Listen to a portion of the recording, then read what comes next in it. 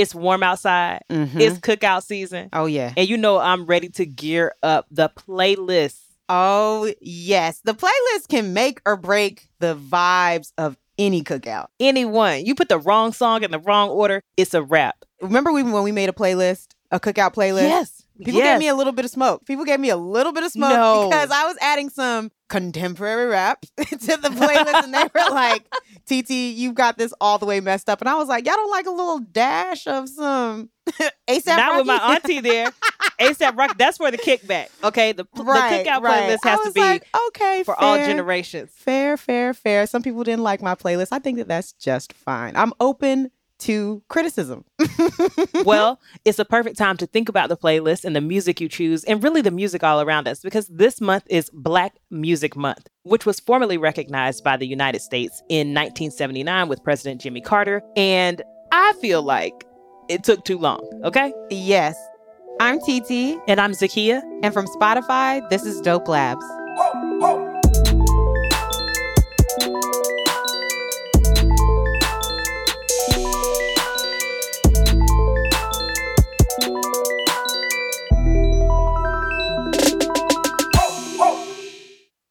Another day is here, and you're ready for it. What to wear? Check. Breakfast, lunch, and dinner? Check. Planning for what's next and how to save for it? That's where Bank of America can help. For your financial to-dos, Bank of America has experts ready to help get you closer to your goals. Get started at one of our local financial centers or 24/7 in our mobile banking app. Find a location near you at bankofamerica.com/talktous. What would you like the power to do? Mobile banking requires downloading the app and is only available for select devices. Message and data rates may apply. Bank of America N.A., member FDIC. This episode is brought to you by Essentia. A better you starts with better hydration. Essentia is on a mission to inspire people to do what matters most. Their proprietary ionization process transforms water from any source into ionized alkaline water, providing water that's 99.9% pure with a pH of 9.5 or higher. Essentia overachieving H2O, the #1 ionized alkaline water. Shop now.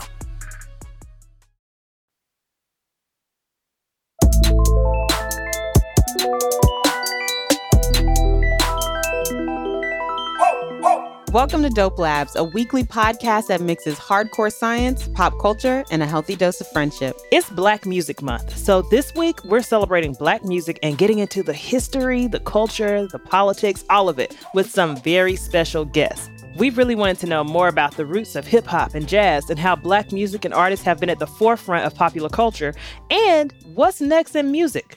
Let's get into the recitation.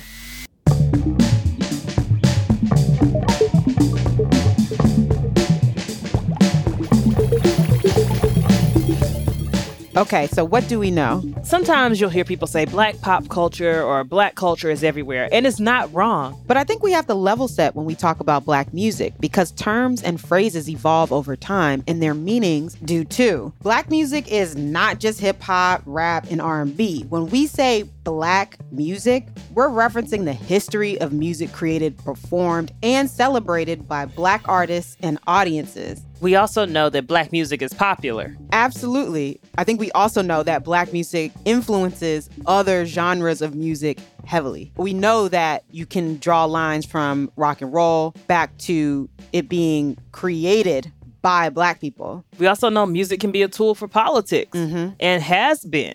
There's a rich history of that, tracing back to instructional messaging, or whether it's obvious at first glance or at first listen or not, reflections of struggle, a way to carry on storytelling, particularly storytelling with political themes. Absolutely.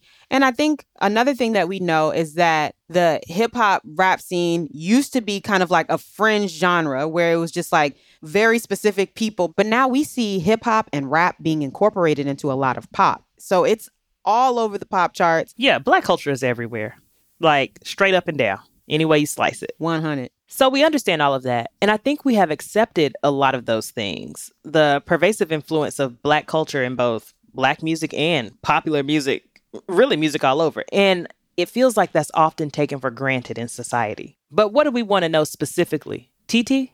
I want to know the specific influences that the Black music of the past has on today's Black music? Like, I know it's there. We know it's there. But I want to know in some of the ways that might not be absolutely apparent to all people that this is rooted in Black culture. Yeah. Like, you want the footnotes. Yes. You want to give me all the asterisks. My friend wants the citations.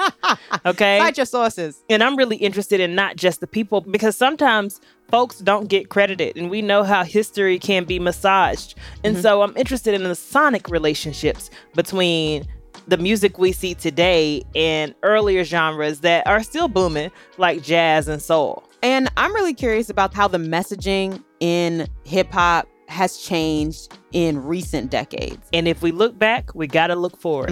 What's the future of Black music looking like? We're seeing increasing popularity, which also can invite its other cousin, which is appropriation. And we're also seeing academia take a look at hip hop and Black music. And so I think it's really interesting to kind of project and say, what might it look like in the next 10, 20, maybe even 50 years? Let's jump into the dissection.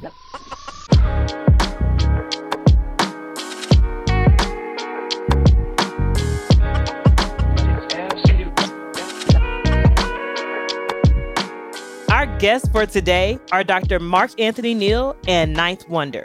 Mark Anthony Neal, James B. Duke Distinguished Professor of African and African American Studies at Duke University. I am born and raised from the place that we affectionately call the Boogie Down Bronx, a.k.a. the home of hip hop. Ninth Wonder, producer, college professor, DJ, avid basketball junkie, and father of a French bulldog. Dr. Neal and Ninth Wonder are both professors in Duke University's African and African American Studies department. Professor Neal also teaches classes in English and gender, sexuality, and feminist studies, and has published several books on Black popular culture. And Ninth Wonder is also a rapper, record executive, and producer who worked with Mary J. Blige, Jay-Z, Drake, Destiny's Child, Kendrick Lamar, J. Cole, Erykah Badu, Mac Miller. The list goes on and on and on. So when you look across music genres, and you don't even really have to look that deep, it becomes really clear that Black musical artistry and its influence spans so many different categories of music. So we can trace back to spirituals and folk music, to blues, to rock and roll, to jazz, and then to hip hop. The roots of all of these genres are steeped in Black culture. We asked Dr. Neal to explain just how strong those roots are. It is everywhere. We talk about classical music, right? And we think about European cats with white wigs and Beethoven, all those kind of folks. But that's not a music that originated in the U.S. America's classical music is Black music, and most specifically, jazz music is America's classical art form. There's very few examples of popular music in the U.S. in 2022 that have not been touched by the influence of Black roots music in some aspect. It's been the soundtrack to not only Black struggle, but American struggle. It's been the soundtrack to American patriotism, whether or not Black folks wanted that to be the case or not. And of course, it is a soundtrack to buying and selling in America, right? You can't watch a McDonald's commercial or any other commercial without some sort of reference to Black musical styles in that context. Those are some really great points, especially about how classical music in the United States is Black music. And today's popular music is at least influenced by Black music and culture, if it isn't that explicitly. It really is. Even what he's saying about the McDonald's commercial, that R&B is not random behind them chicken nuggets. It's really not. And what we're doing now is thinking about music as this soundtrack to struggle or commerce or just everyday life. And so it makes a lot of sense that music can serve as a historical signpost for what's going on in the culture. Music is a signal, a capturing of things that are going on in the culture, right? So if you want to know what's happening with Black people, all you have to do is listening to the music at any given era. If you are marching from outer space and you landed in 1964 and you heard Curtis Mayfield and the Impressions singing Keep On Pushing, or you heard Sam Cooke singing A Change Is Going to Come, without knowing what was going on, you would immediately know what was going on in that moment. I can't stop now. So many ways that stories or messages get passed down. And music is one of those. And when you look at music, there are so many ways within music that we pass down stories and messages. And we're going to get into that later in the episode. But first, we wanted to take a closer look at some of the foundational elements of Black music and trace how those ideas have evolved throughout genres over time. Before we start tracing these, I think we have to acknowledge a major part of Black music that we're not going to talk about, TT. Right. And that's the influence of the Negro spiritual. So when we think about musical devices, particularly African musical devices that are part of Black American or African American culture, so rhythms, melodies, and beats, that's what people who were stolen from Africa, that's what they had. They kept what they could of their culture, and we see that in the music. And we definitely see that in like Negro spirituals, and that influenced work songs, you know, the songs people sang while they were working in fields and doing this really hard labor, gospel music, and also in blues. And those things influenced jazz. I'm interested in that concept of borrowing, remixing, sampling, referencing, and reframing that is integral and intentional to Black music. Yes, that feels like the first brick of building the house of hip hop. Dr. Neal breaks it down. So whenever you hear Black music, you're hearing musicians very consciously sampling and drawing from traditions that came before them. If you're listening to bebop in the 1940s, it's a Charlie Bird Parker pulling a tune from Tin Pan Alley and doing a little improvisation. Most of what we know as hip hop is sample-based hip hop, drawing specifically from existing recorded music. And at least in the early days of hip hop, that was specifically these things that we call breakbeats. These kind of highly rhythmic parts, James Brown probably being the most notable example of that tradition, and being able to extend them in a loop. At the time, it was a DJ, right, who was doing the loop. These days, obviously, it's all kind of tech machines and samplers. Get up off of that thing and dance to you better. Get up off of that thing. It makes a lot of sense that funk and soul has a huge impact on hip hop. A lot of the elements from funk and soul show up in hip hop. James Brown, aka the godfather of soul, is the most sampled artist of all time. And then the drum break, improvised by Clyde Stubblefield, who often worked with James Brown, and he's on James Brown's song Funky Drummer, is one of the most sampled songs in hip hop. The name of this tune is The Funky Drummer. The Funky Drummer. It's such a connected web. Once you start looking at how many times somebody has been sampled, right, you know, you have to ask, are you talking about just sampling the beat? Are you talking about sampling the lyrics and quoting those? Right. Are you talking about, you know, covering somebody's song? Exactly. And when it comes to James Brown, all of the above. You know? All of the above. And the really big thing to note is that if he's the most sampled artist, that the second most sampled artist or group is not even close. Not even half yeah. of the amount of times that he's been sampled. Basically, what we hear now is often a refabrication of sounds and sights and things that we heard before. Everybody lost their mind listening to Silk Sonic's new song. And I'm like, well, you know, that's a Love Train, right? I'm like, well, I've been listening to the original Love Train, right, for 40 years by Confunction. So everything that's new is not new.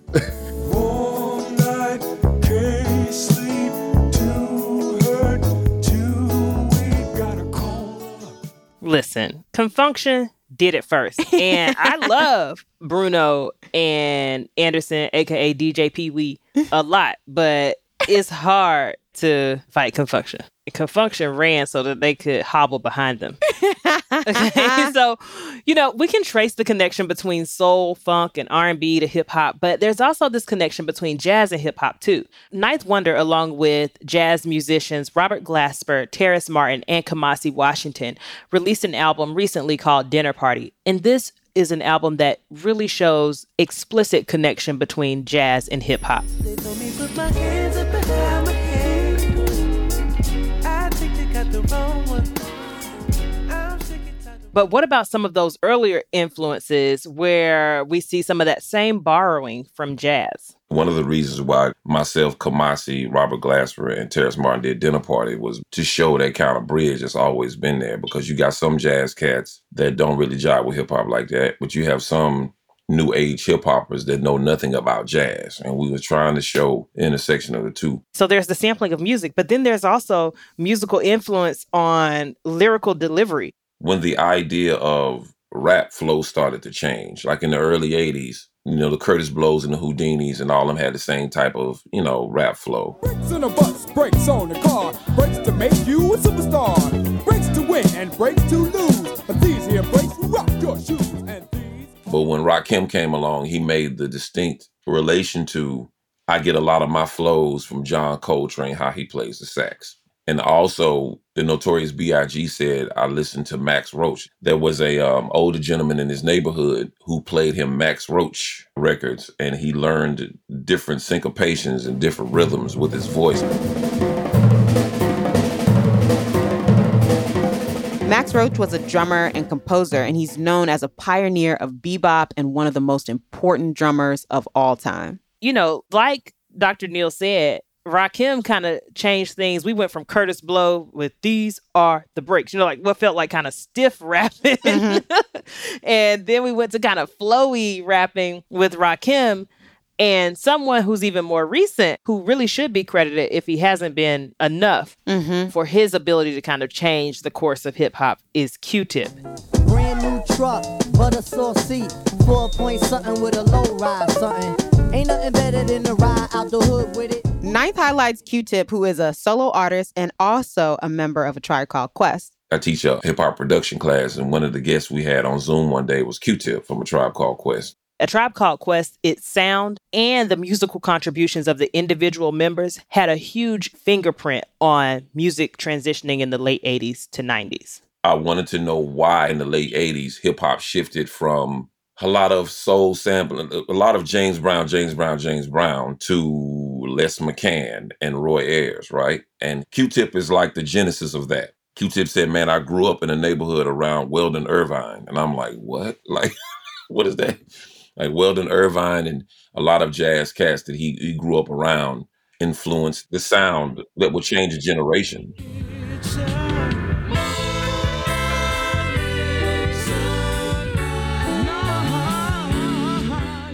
Weldon Irvine was a musician and artist. He's most known for his song Morning Sunrise, which came out in 1979. And that's sampled on Jay-Z's track Dear Summer. And that came out in 2005. He was a mentor to many hip-hop artists in New York, as well as Nina Simone's musical director. So that's big. Just that texture of music. We call them top of the family tree because without Q-Tip, you don't have Common, Mos, Kweli, Badu, Jill, Little Brother, Slum Village, The Roots, Outkast. Like I can go a whole family tree of people that doesn't exist because of Q-Tip. And it's all because he started to dig into Roy Ayers more than he started digging into James Brown. And so that gives us this transition from music that sounded all funky and chopped up like James Brown with the funky drummer to a much smoother sound with Roy Ayers.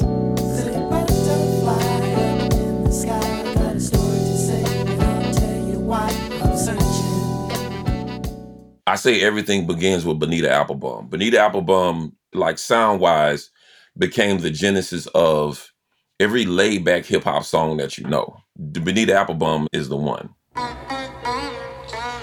Applebum, you gotta put me on. Bonita Applebum, I said you gotta put me on. Bonita Applebum. And that's a Roy Ayers-produced group called Ramp. It's that feel-good time of euphoria. So from the way we rhyme to the textures that we use, like jazz is it. And on top of that, jazz and hip hop leans on one thing together, and that's improvisation. It's all about making stuff up. This is the 60s, and you're Coltrane, Thelonious Monk on stage, or some other cast, Charlie Bird Parker, and they're having like a quintet session. You couldn't get up on that stage unless you were ready to be able to hang with that particular jam session. It's the same thing with MCing.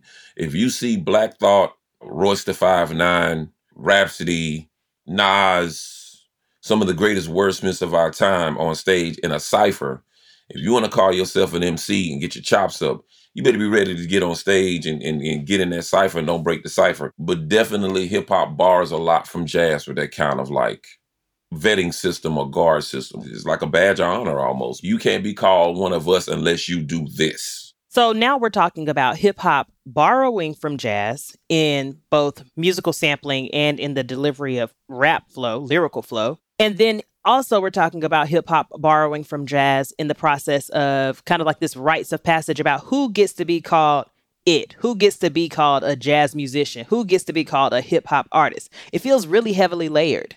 Hip hop is Black music, and it's also some of the most popular music in our culture. Like we said earlier, Black music is American music, just like Black culture is American culture. And I think we're seeing that more and more today with the growing influence of hip hop on popular culture. Hip hop has now become, it's scary for a lot of people to say, but if hip hop is now Americana, especially because of the consumption of streams and the music business, but also by the fashion, by the talk, by the slang. More and more each day, I see other races saying things that we made up in the street. It's everywhere. Will continue to be everywhere. People are already fascinated with Black bodies anyway. They're definitely fascinated with Black rappers. Still to this day, that so many older white men, they are fascinated that if they know a young Black rapper, like it puts them in a different space. The thing I see a lot of people say is street cred. It's always been a part of America, and it's going to continue to grow when more enlightened people get older, especially young white Americans that like the Jimmy Fallons of the world and who has the Roots as their Tonight Show band, right? And all the cats on Sports Center who didn't grow up listening to Johnny Cash or grew up listening to Nas. I mean, what do we do with that? It's not even just older white men. It's corporate everybody. America. It's everybody. It's everybody. Yeah. It's in general. Mm-hmm. It's like, hey, I know this thing. I mean, we see it all over social media where folks are using African-American English and not using it correctly a lot of the time. And they feel like it's a way to give themselves street cred, like just to make themselves cooler. But what they're trying to do is get as close to Blackness as they can without being Black. I knew things were really changing when it was the Oscars, I think of last year, and it was Glenn Close. They asked her about DC Go-Go, and she started talking about Junkyard Band and Backyard Band and Rare Essence, and I'm like, look at this, man. This is placed in one of the widest spaces ever, the Oscars. And just that type of thing shows you that in order to be cool, in order to be creative, in order to be on the cutting edge, you got to know what Black people are doing. And, you know, we can't talk about these things without talking about people who have been a part of this culture, who have listened to this music, being outcast or excluded from things because they identified in this way, you know? And that kind of gets us into like the cultural appropriation of music and the culture that goes along with Black music. It's like who gets recognized, who gets credit. And the thing about us that we still haven't figured out, and we're just so free with our creative property or intellectual property that it can be taken in a moment's notice and put somewhere else. We're so giving as people, we want to share with everybody, not knowing it's being taken from us every time. Yeah. In the excitement, a lot of things get shared. And that's how we get back to that cycle of sharing versus then who's getting credit for these things, who's creating versus who's leveraging opportunities from the creation. Even recently, Bad Bunny, he has a hit called Sapphira. And part of the problem is that he used some of the beat from Missy Elliott's 2001 hit, Get Your Freak On. We all know Get Your Freak On, and didn't credit her.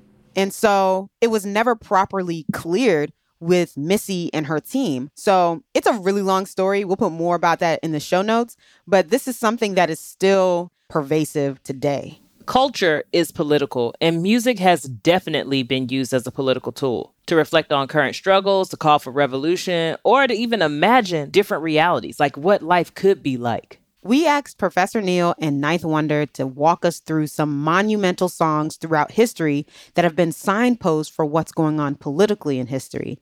Dr. Neal starts with Billie Holiday. Billie Holiday, 1939, Strange Fruit, talking about the practice of lynching, which folks thought was coming to an end, but clearly in 2022, yesterday's mass lynchings have become today's mass shootings. Bear strange fruit, blood on the leaves. So Billie Holiday was a jazz singer, and she was known for her distinctive vocal style, which was inspired by jazz instrumentalists like Louis Armstrong and another well-known jazz singer, Bessie Smith. Just recently, we saw Billie Holiday's life and the contributions of her music and what it meant politically really kind of thrust into the spotlight with Audra Day doing the film The United States vs. Billie Holiday. And I was really surprised at just how involved the government was in the message that Billie Holiday was delivering through her music. I didn't know that. Absolutely. I thought it was really eye-opening, the entire film, because when we talk about Billie Holiday today, You know, we just talk about the music, but the politics was such a major, major part of it. And so what we saw with Billie Holiday, which was basically protest through song, is something we see throughout history in Black music. Nina Simone talking about Mississippi Goddamn, talking about, anti-Black violence in the South, a song that she wrote immediately after the bombing of the 16th Street Baptist Church in Birmingham in 1963. Alabama's got me so upset. Tennessee made me lose my rest. And everybody knows about Mississippi Goddamn.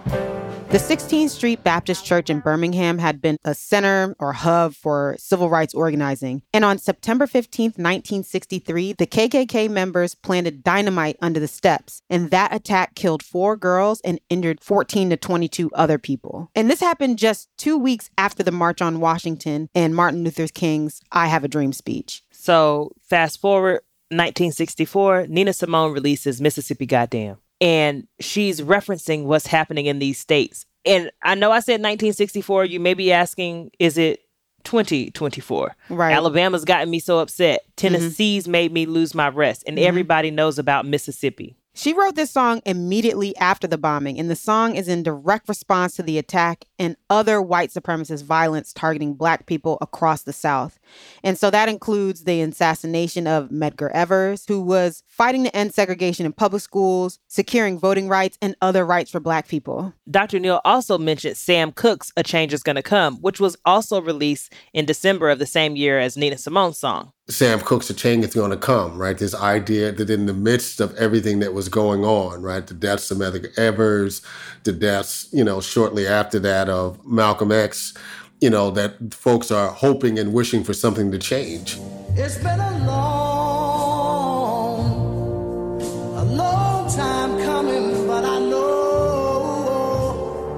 a change gonna come. There's a movie that captures the importance of Sam Cooke's A Change Is Gonna Come. And it talks about this meeting of some other Black leaders, Sam Cooke, Malcolm X, Muhammad Ali, and Jim Brown. All of them met together in February 1964. And Regina King recently made a movie about it called One Night in Miami. It just shows the struggle. It shows people figuring out what's gonna go in my music. Do people just want to hear feel-good music? I'm torn. These things are happening in my community. Right. And I think a lot of artists are facing that, what goes in my work versus what's for me, Right. I mean, we saw that shift. We talk about Beyonce a lot, but we saw that shift with Beyonce and her music, where at a certain point in her career, she decided that she did want to become more political with the messaging in her music. And that's when we had, Lemonade, Black is King, and things like that. And I think all of this is really important, TT, because when we consider the turmoil, the violence against Black folks, and then the protest music that we just talked about, this is the backdrop of the Civil Rights Movement. So we're talking about these things happening in 1964, and the Civil Rights Act was passed in July 1964. Right. And the Civil Rights Act, the purpose of it was it outlaws discrimination based on race, color, religion, sex, and national origins.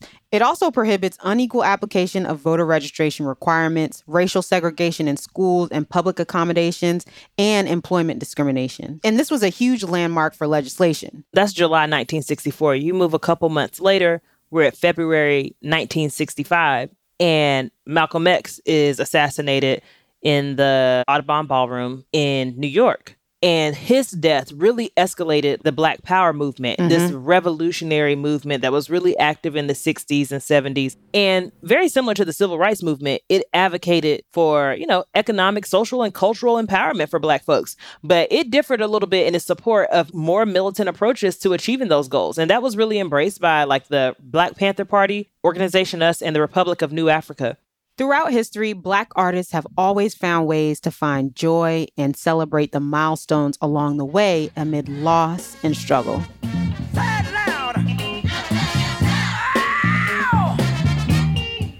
James Brown, right? I'm Black and I'm proud, right? That this moment where folks could be fully in public and Black and not have to worry about them being punished for expressing what they felt at the time. Marvin Gaye's album, What's Going On, right? The quintessential protest album, right? Created as this kind of holistic suite that spoke to every aspect of what we're dealing with. Mother, There's too many of you crying. You know, Marvin Gaye started out as a crooner. You know, I see the guys on Instagram trying to wear the little red Marvin Gaye hat. But by 1971, when he released What's Going On, we're at the height of the Vietnam War. And you can hear him grappling with what the country is going through and what Black people are experiencing during this time. Talking about the environment, talking about the anti-war movement, talking about Black politics, talking about poverty in the ghetto, right? He managed to get all of that into a 35-minute record. Dr. Neal also talked about how this music was so personal to him, as well as so many Black kids growing up as these records were being recorded and released. The time that I came of age, listening to The Message in 1982, Grandmaster Flash and the Furious Five, and this detailed analysis of the hood that I knew that I was growing up with, right, that so many people in the world didn't know of. And this was a time when everybody was calling, you know, when they folks thought about hip hop, all they thought about, or rap music, all they thought about was party and bullshit. Grandmaster Flash and Melle Mel made a whole bunch of party and bullshit records that we love to this day. But then they dropped this sociological gem in The Message. Broken glass everywhere. People pissing on the stage, you know they just don't care. I can't take the smell, can't take the noise. Got no money to move out, I guess I got no choice. You know, I think we see this with a lot of artists. They might come out with, you know, kind of a party song or a fun, upbeat, and then they're like, okay, I have a platform, I have a voice, there's something I want to say. So similar to what we saw with Marvin Gaye, you see Grandmaster Flash and the Furious Five shifting a little bit with The Message. That's right. In 1982, they released a song called The Message, and the lyrics describe poverty and the inner city struggle. And it was one of the first songs in hip hop that addressed those issues head on. This political and social commentary was influential to the growth of consciousness. Even Run DMC, a group that we never think about as being political, could drop a song like It's Like That, which again talked about the politics of what everyday Black life was. And then definitely for me, my generation, anything that Public Enemy touched between 1986 right, to 1992 has to be on that list. Yes. Run DMC and Public Enemy were both part of the new school of hip hop, which, you know, you kind of see really growing around the mid-1980s. Public Enemy built on the foundation that was laid by Grandmaster Flash and the Furious Five, talking about this radical political ideology. Dr. Neal lists additional songs and albums that fit that same mold. Rebel Without a Pause, Fight the Power is the one that stands out. But that album, you know, It Takes a Nation of Millions to Hold Us Back, and Don't Believe the Hype. I mean, it just changed everything. The politics were radical. The images were radical. The sounds were radical. The sampling techniques were radical. We got to fight the powers that be. Fight the power. Fight the power. It's really fascinating to see that radical political message was mirrored in the sounds and musical techniques that these artists used. Ninth Wonder also shared his experiences of coming of age during this period of music, a time when social and political consciousness was at the forefront of hip-hop. Neal is older than me. You know, I don't like to say that, but he's older than I am. And I always like to gloat and revel in the fact that I was able to enjoy consciousness in hip hop at the age I got a chance to enjoy it, which is every kid's formidable years. It Takes a Nation of Millions to Hold Us Back came out when I was 13. There you go. The year before, a show debuted on TV called A Different World. In 1988, Spike Lee released School Days. In 1989, Spike Lee released Do the Right Thing. So what Ninth Wonder is highlighting is not just the music, but also the culture. We're talking about television now and movies. A Different World was a classic.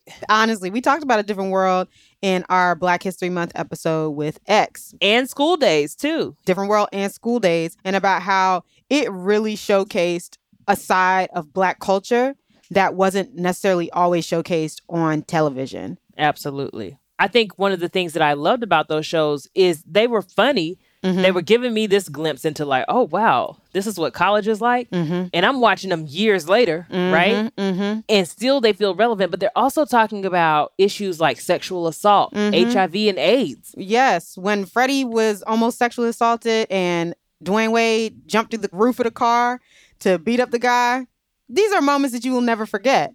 And it addresses those issues head on and gives you the tools as young people to know how to deal with those situations. So that's like mid to late 80s. And then we move right at that cusp of like 88 to 92, I would say. hip hop is doing a lot of things at that point. So before we were talking about the East Coast, but the West Coast is also on the map. Straight out of Compton, crazy named Ice Cube, from the gang called with attitudes.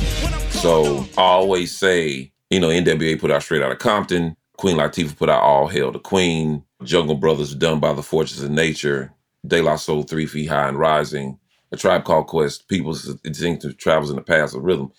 I'm 14 years old. Like, I am in heaven. Like, this is black. Like, not only is black, but it's also Pan-Africanism. Then you got KRS-One and Boogie Down Productions. Then you have Kane saying, Assalamu alaikum. You have Rakim, call himself Rakim Allah. Like, now you have an intersection of Southern Black Christian boy learning about Islam at age 13, 14. This was an amazing time for me and my friends. That's wild. I mean, imagine being able to be of the age where you can understand what's going on. You kind of understand what's going on in the world, and you can understand what's going on in the music, and be able to absorb those political and social messages of the music as it was being released. Man, I can remember folks wearing, like my older cousins, wearing those like big necklaces that had the symbol of Africa, and it was like red, black, and green. Uh-huh. And it makes me think about brands like Cross Colors, even the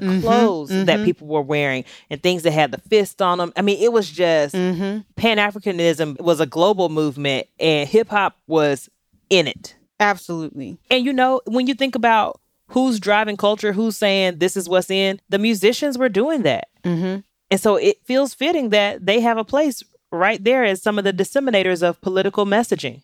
So far, we've seen hip hop evolve from something that wasn't explicitly political to a genre that really had consciousness at its heart. But this period of consciousness in hip hop didn't last forever. Sometimes we like to tell the young generation that, we were just so political. The only problem is it became a hard realization for me that the high point in consciousness in hip hop on a surface level, which means a level that wasn't considered underground, that you can find it, you didn't have to dig for it, probably only lasted like 3 or 4 years. 88 to I'll say about 92, because once Dr. Dre and Snoop with The Chronic came, it was over. Like, it was, whoop, you can forget it. 1, 2, 3 into the 4. Snoop Doggy Dogg and Dr. Dre is at the door, ready to make an entrance, so back on up. This time period that Ninth Wonder is talking about falls within what many refer to as the golden age of hip hop. So from the mid 80s to the early to mid 90s. Ninth tells us that things kind of changed when Bad Boy Records came on the scene. Bad Boy was founded in 1993 by Sean P. Diddy Combs. Well, Diddy. Or Puff Daddy. Brother Love, Sean Love Combs, Puffy. So many names. Lots of names. Still the same Puff. When Bad Boy came, we was in the club. There was still a hint of having some type of consciousness, which means 10 Crack Commandments is a conscious song, right? It teaches you something. It might teach you the wrong thing, but it gives you some type of instruction. 1, 2, 3, 4, 5, 6, 7, 8, 9, 10.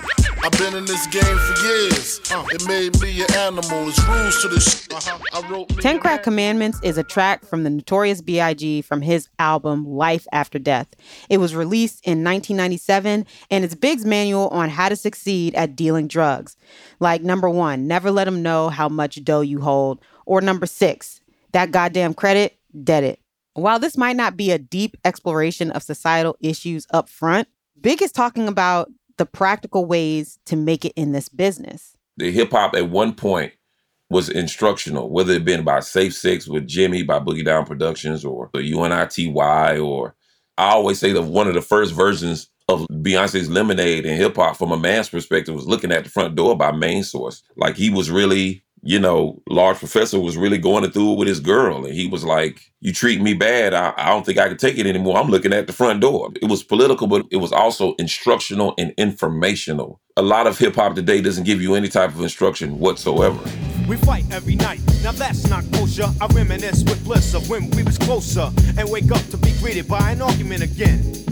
I think we started to get into the instructions, but they're telling you left foot stomp and Cupid shuffle.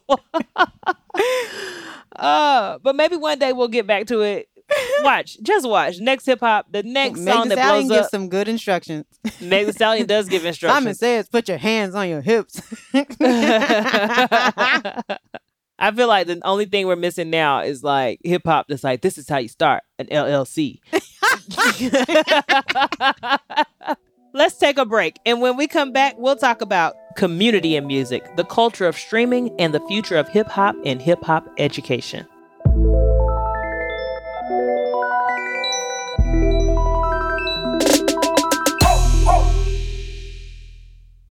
When you need mealtime inspiration, it's worth shopping Kroger, where you'll find over 30,000 mouth-watering choices that excite your inner foodie. And no matter what tasty choice you make, you'll enjoy our everyday low prices, plus extra ways to save, like digital coupons worth over $600 each week. You can also save up to $1 off per gallon at the pump with fuel points. More savings and more inspiring flavors make shopping Kroger worth it every time. Kroger, fresh for everyone. Fuel restrictions apply. Want to be more active this summer? Sierra helps you save on everything from swimsuits to stand-up paddleboards, tennis rackets to fishing tackle. And if that doesn't float your boat, we also have pool floats. Sierra, let's get moving. To your local store, like now. Go!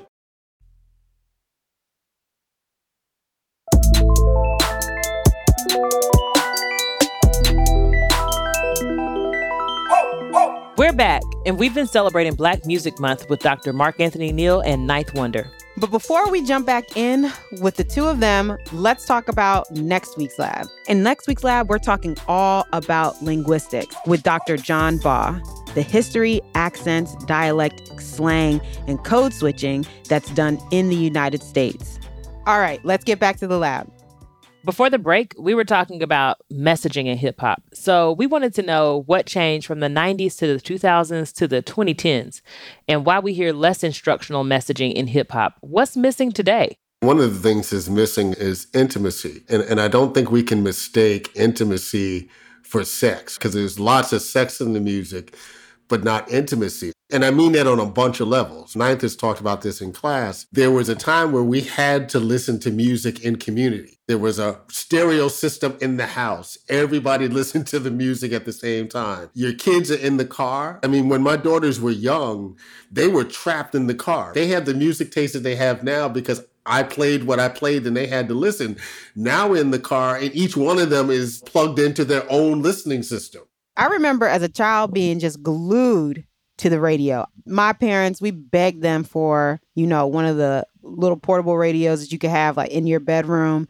And me and my sisters, we would just lay in front of it and listen to it all day, especially in the summer and on the weekends, just listening to music. And then, do you remember the box? What's the box? You could call in and put in a code and then it will play the music video. So then we went from, waiting to hear stuff on the radio station to watching the box and seeing different music videos.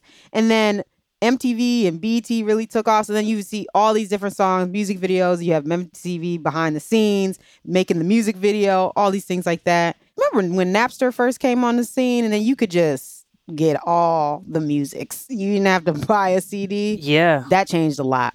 So there's the intimacy of listening to music with other people, but Dr. Neal is also talking about the intimacy in music itself. I used to teach this Michael Jackson class, and when we think about Michael Jackson and Prince, we don't talk about the ballads, right? And I'm a big ballad dude, right? So we're listening to Lady in My Life, which I think is Michael Jackson's best ballad. Maybe Butterflies, on a good day.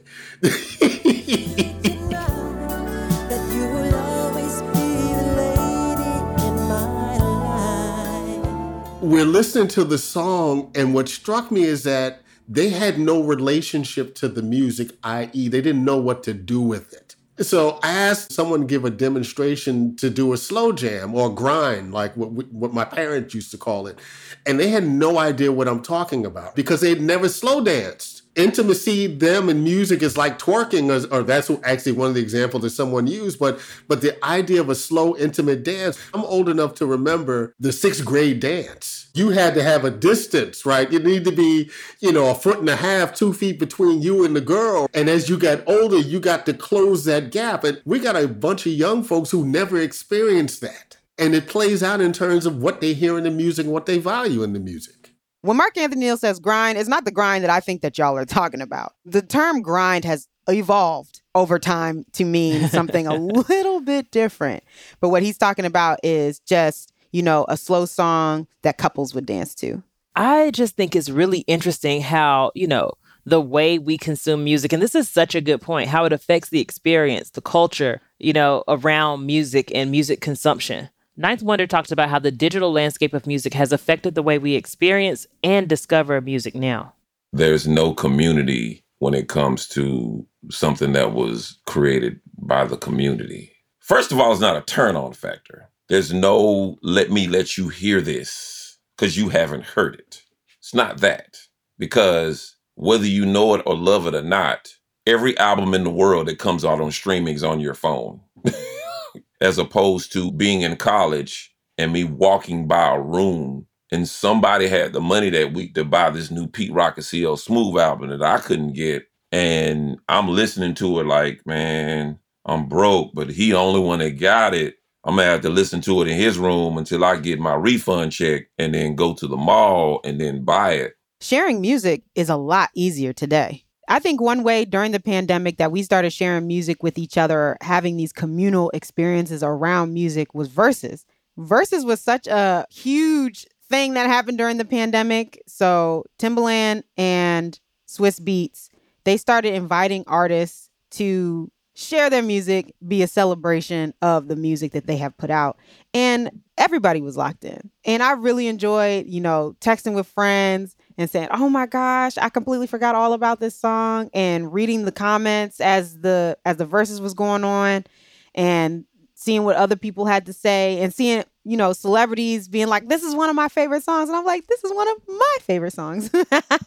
That was the beauty about it, because now I went to an HBCU. So when I go back to homecoming, every time I see somebody, I look at them by song. It's so crazy. Like I see them by album. I'm like, man, you remember when you listen to Mobb Deep all the time? That's the first thing we say. Or we in a party and I play the record. And then somebody I went to school with 30 years ago will come up with, that was our joint. Like, you know what I mean? Because either I heard it in his room or he heard it in my room. Either way, we are tied together forever. Yeah, I think there are some things, if I was with somebody during a certain phase, one of the musicians that I'm a big fan of, and we talk about it all the time, TT, is The Dream. And I can remember where I was when I heard I Love Your Girl for the first time. And I was just getting an apartment. Like, oh my goodness. What a time my first to be apartment. alive. What a time. Man, we lucky. Okay. And so one of my friends now, even when I see her, she's always making a reference to like Purple Kisses and, he was talking about lipstick and stuff like that. I mean, we're just eating it up, right? And so you think about those things, and you remember where you were when you heard this music and when you heard it with different people. Mm-hmm. The album experience, right? The wonderful thing about this is it's tangible. We can hold it. That means we can collect it. It would kill us if somebody stole our album collection. Most kids, the music is not a collection for them. It is an experience. For us, it was a collection, right? When it comes to this tangible object, we had to play it from front to back. You can't shuffle this. You have to consume the whole thing. That's the thing I think this generation is missing out on, which is why they don't believe albums are important. Some do, some don't, is because they have a chance to make their own playlist at a moment's notice or listen to somebody else's playlist, as opposed to me and you guys having to sit in front of the radio waiting for your song to come on and unpausing the tape. And then you might get some of the DJ talking, which you don't want that at all. It's that kind of patience and waiting experience to hearing a song on the radio. It's not out yet. You can't have it. And then a month later it comes out, but then it comes out on a single. Then you got to get the single. Then you have to get another single. Then the album comes out. And that was the way the hip hop didn't get so watered down. But of course, the powers that be saw this thing was a powerful thing, and they made it so much a commodity that it got watered down. And now it doesn't hold the same shelf life as it used to. I mean, I feel like, yes, there are some people who are album purists, and streaming has some drawbacks, but I think it also has some benefits. There's something magical about playlists, I think, and really, if somebody's able to curate and really get the vibes right. DJ D-Nice. D-Nice started Club Quarantine during the pandemic. That was special. Yeah. you know? And so I think everybody was able to kind of join his IG live and listen to him play song after song and really get the vibe and the energy going. And one of the things I really like doing is making playlists and sharing them with people. And I'm like, this is my waking up playlist to really get the day started. This is my winter playlist. And it's really special because, you know, it's basically like if you have access to Wi-Fi, you have access to music. And like Ninth was saying, you know, if he didn't have the money, he wouldn't be able to listen to the album. Yes, that was part of the process. And, you know, how some of these ritualistic aspects of music consumption make you feel good. But some folks will never get that refund check. And so they will never be able to listen to that album unless they're with somebody else. But now with streaming, everyone has the opportunity to engage and be impacted by music far and wide.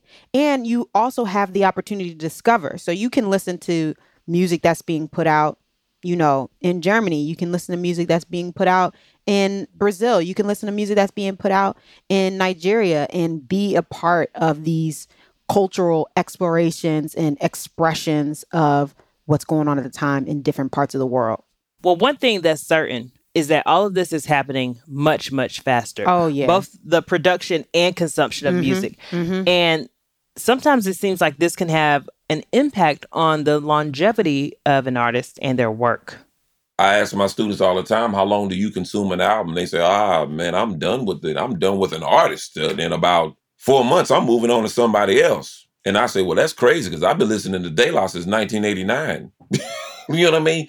I don't think they will never experience longevity with an artist, staying with an artist, watching an artist. I was like, we waited for an Outkast album every 2 years, and we're still waiting on the day they decide they want to do one. D'Angelo made us wait 15 years for an album. I don't think this generation will ever get a chance to experience that because everything moves so fast, and it's on to the next so much, and loyalty is not there. It's wild because folks give Rihanna a hard time. Rihanna, when's the next album? When's the next album?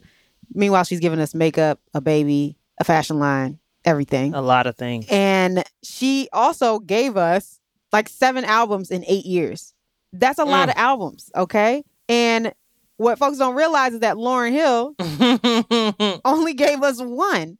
And, you know, that's fine with me. Lauryn, take your time. If she comes out with another album, it's over, okay? But I'm not trying to rush it.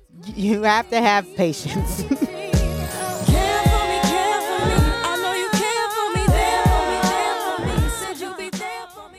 I think what you're raising is a really good point because not only has the loyalty that people feel towards artists changed, but their expectations and standards have too. Sometimes people have these really high expectations, or we see like the super fan. I think we've always seen a lot of fans. I've seen people on Twitter talking about like, oh, I just listened to this album. It's top 2. And I'm like, the album came out 36 hours ago. It came out midnight. It's Saturday afternoon. The album came out Friday morning. As soon as the clock went from 11:59 on Thursday to midnight, you were able to stream it. You know, I'm not sure you can seat an album that high and it hasn't even had 2 full days. Right. It's still raw. Yeah. You know, it hasn't even cooked yet. Yeah. It might be hot for right now, but you might have to cut that album open and it's raw on the inside. Needs to be put back in the oven. You know, I think we've been taking a look back. We've been looking back so much at history and saying, these are the roots. These are the people that built the musical family tree for Black music. But I'm really interested in what the future of music looks like, specifically hip hop and the recognition of hip hop in academia. I would challenge that our hip hop curriculum and what we teach as hip hop will beat the life out of any university in the country. The guests that we get to have, my classes did their presentations, and one of the class group presentations was on Busta Rhymes' The Coming. And I had my phone on IG Live, and guess who was watching? Busta Rhymes. And Busta Rhymes got on live with me and told the class how much he loved the presentation.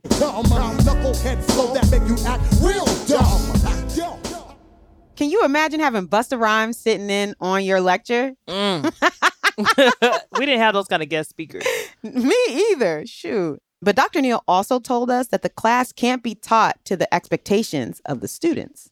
We have to push them beyond that. So when folks ask me, it's like, well, what is the class about? Well, it is a portal into post-World War II Black life in the United States through hip hop.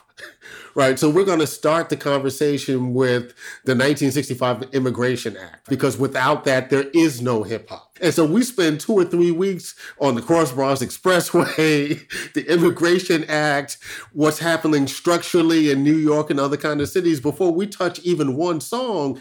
And kids are sitting in the class going, well, when are we going to talk about Jay-Z? When are we going to talk about Drake?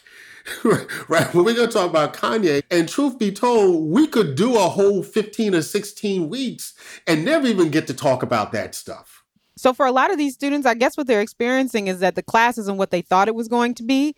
And learning the full context requires going back decades. Without these earlier historical milestones, there's no Drake, there is no Kanye, there is no Jay-Z. No Meg, no E. There's no Meg. There's no Meg, no City Girls, okay? No Lil' Kim, no Foxy Brown, none of them. Mm-mm. And it's really important to have scholars like Dr. Neal and Ninth Wonder who are pushing the culture forward while also being historians of the culture. So I like to think of, like Guardians of the Galaxy. They're the guardians of the hip-hop galaxy, right? Yes. I just believe that the practitioners of this culture need to teach it. The longtime fans turned scholars of this culture, Mark Anthony Neal, needs to teach it. We are the ones to have hip hop and scholarship in the same sentence, and we've done it from HBCUs to Ivy Leagues, period.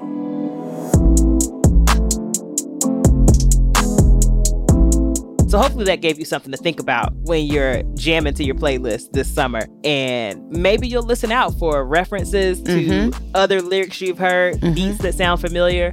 There's a lot to unpack in there. Yeah, especially in pop music. Yes. I encourage everybody to do a little bit of digging on whosampled.com to find out some of the references in some of your favorite songs. Absolutely. We've talked about quite a few things here, TT, and it made me ask myself a question, and I want to ask our listeners, what's your favorite style of integrating old music and new? Yes, we are super curious. So if you look into the Spotify app right now, you should see a poll. So yes, I want to know, what's your favorite style of integrating old music with new? Is it sampling, like when somebody takes a beat from an old song and puts it in a new one? Is it remixing, like when somebody takes the entire song and remixes the whole thing? Or is it lyrical callbacks, like when somebody uses a lyric from an old song and takes that lyric and puts it in their song? The one thing we're sharing this week is an extensive playlist. Be sure to check it out. It'll be linked on our show notes page at dopelabspodcast.com.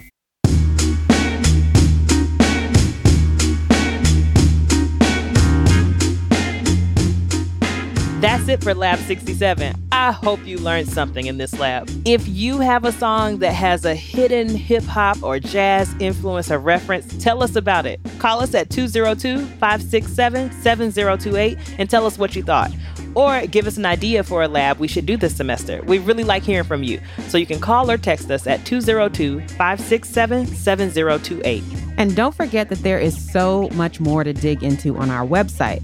There'll be a cheat sheet for today's lab, additional links and resources in the show notes. Plus, you can sign up for our newsletter. Check it out at dopelabspodcast.com. Special thanks to today's guest experts, Dr. Mark Anthony Neal and Ninth Wonder. You can find and follow them on Twitter at New Black Man and at Ninth Wonder. And you can find us on Twitter and Instagram at Dope Labs Podcast. TT's on Twitter and Instagram at DR_TSHO. And you can find Zakia at Z Said So. Dope Labs is a Spotify original production from Mega Ohm Media Group. Our producers are Jenny Radelet-Mass, Lydia Smith, and Izzy Ross of Wave Runner Studios. Our associate producer from Mega Ohm Media is Brianna Garrett. Editing and sound design by Rob Smirsiak. Mixing by Hannes Brown. Original music composed and produced by Taka Yasuzawa and Alex Sugiura. From Spotify, executive producer Corinne Gilliard and creative producer Miguel Contreras. Special thanks to Shirley Ramos, Jess Borison, Yasmin Afifi, Camus Elolia, Till Kratke, and Brian Marquis. Executive producers from Mega Ohm Media Group are us, TT Shodia and Zakia Watley.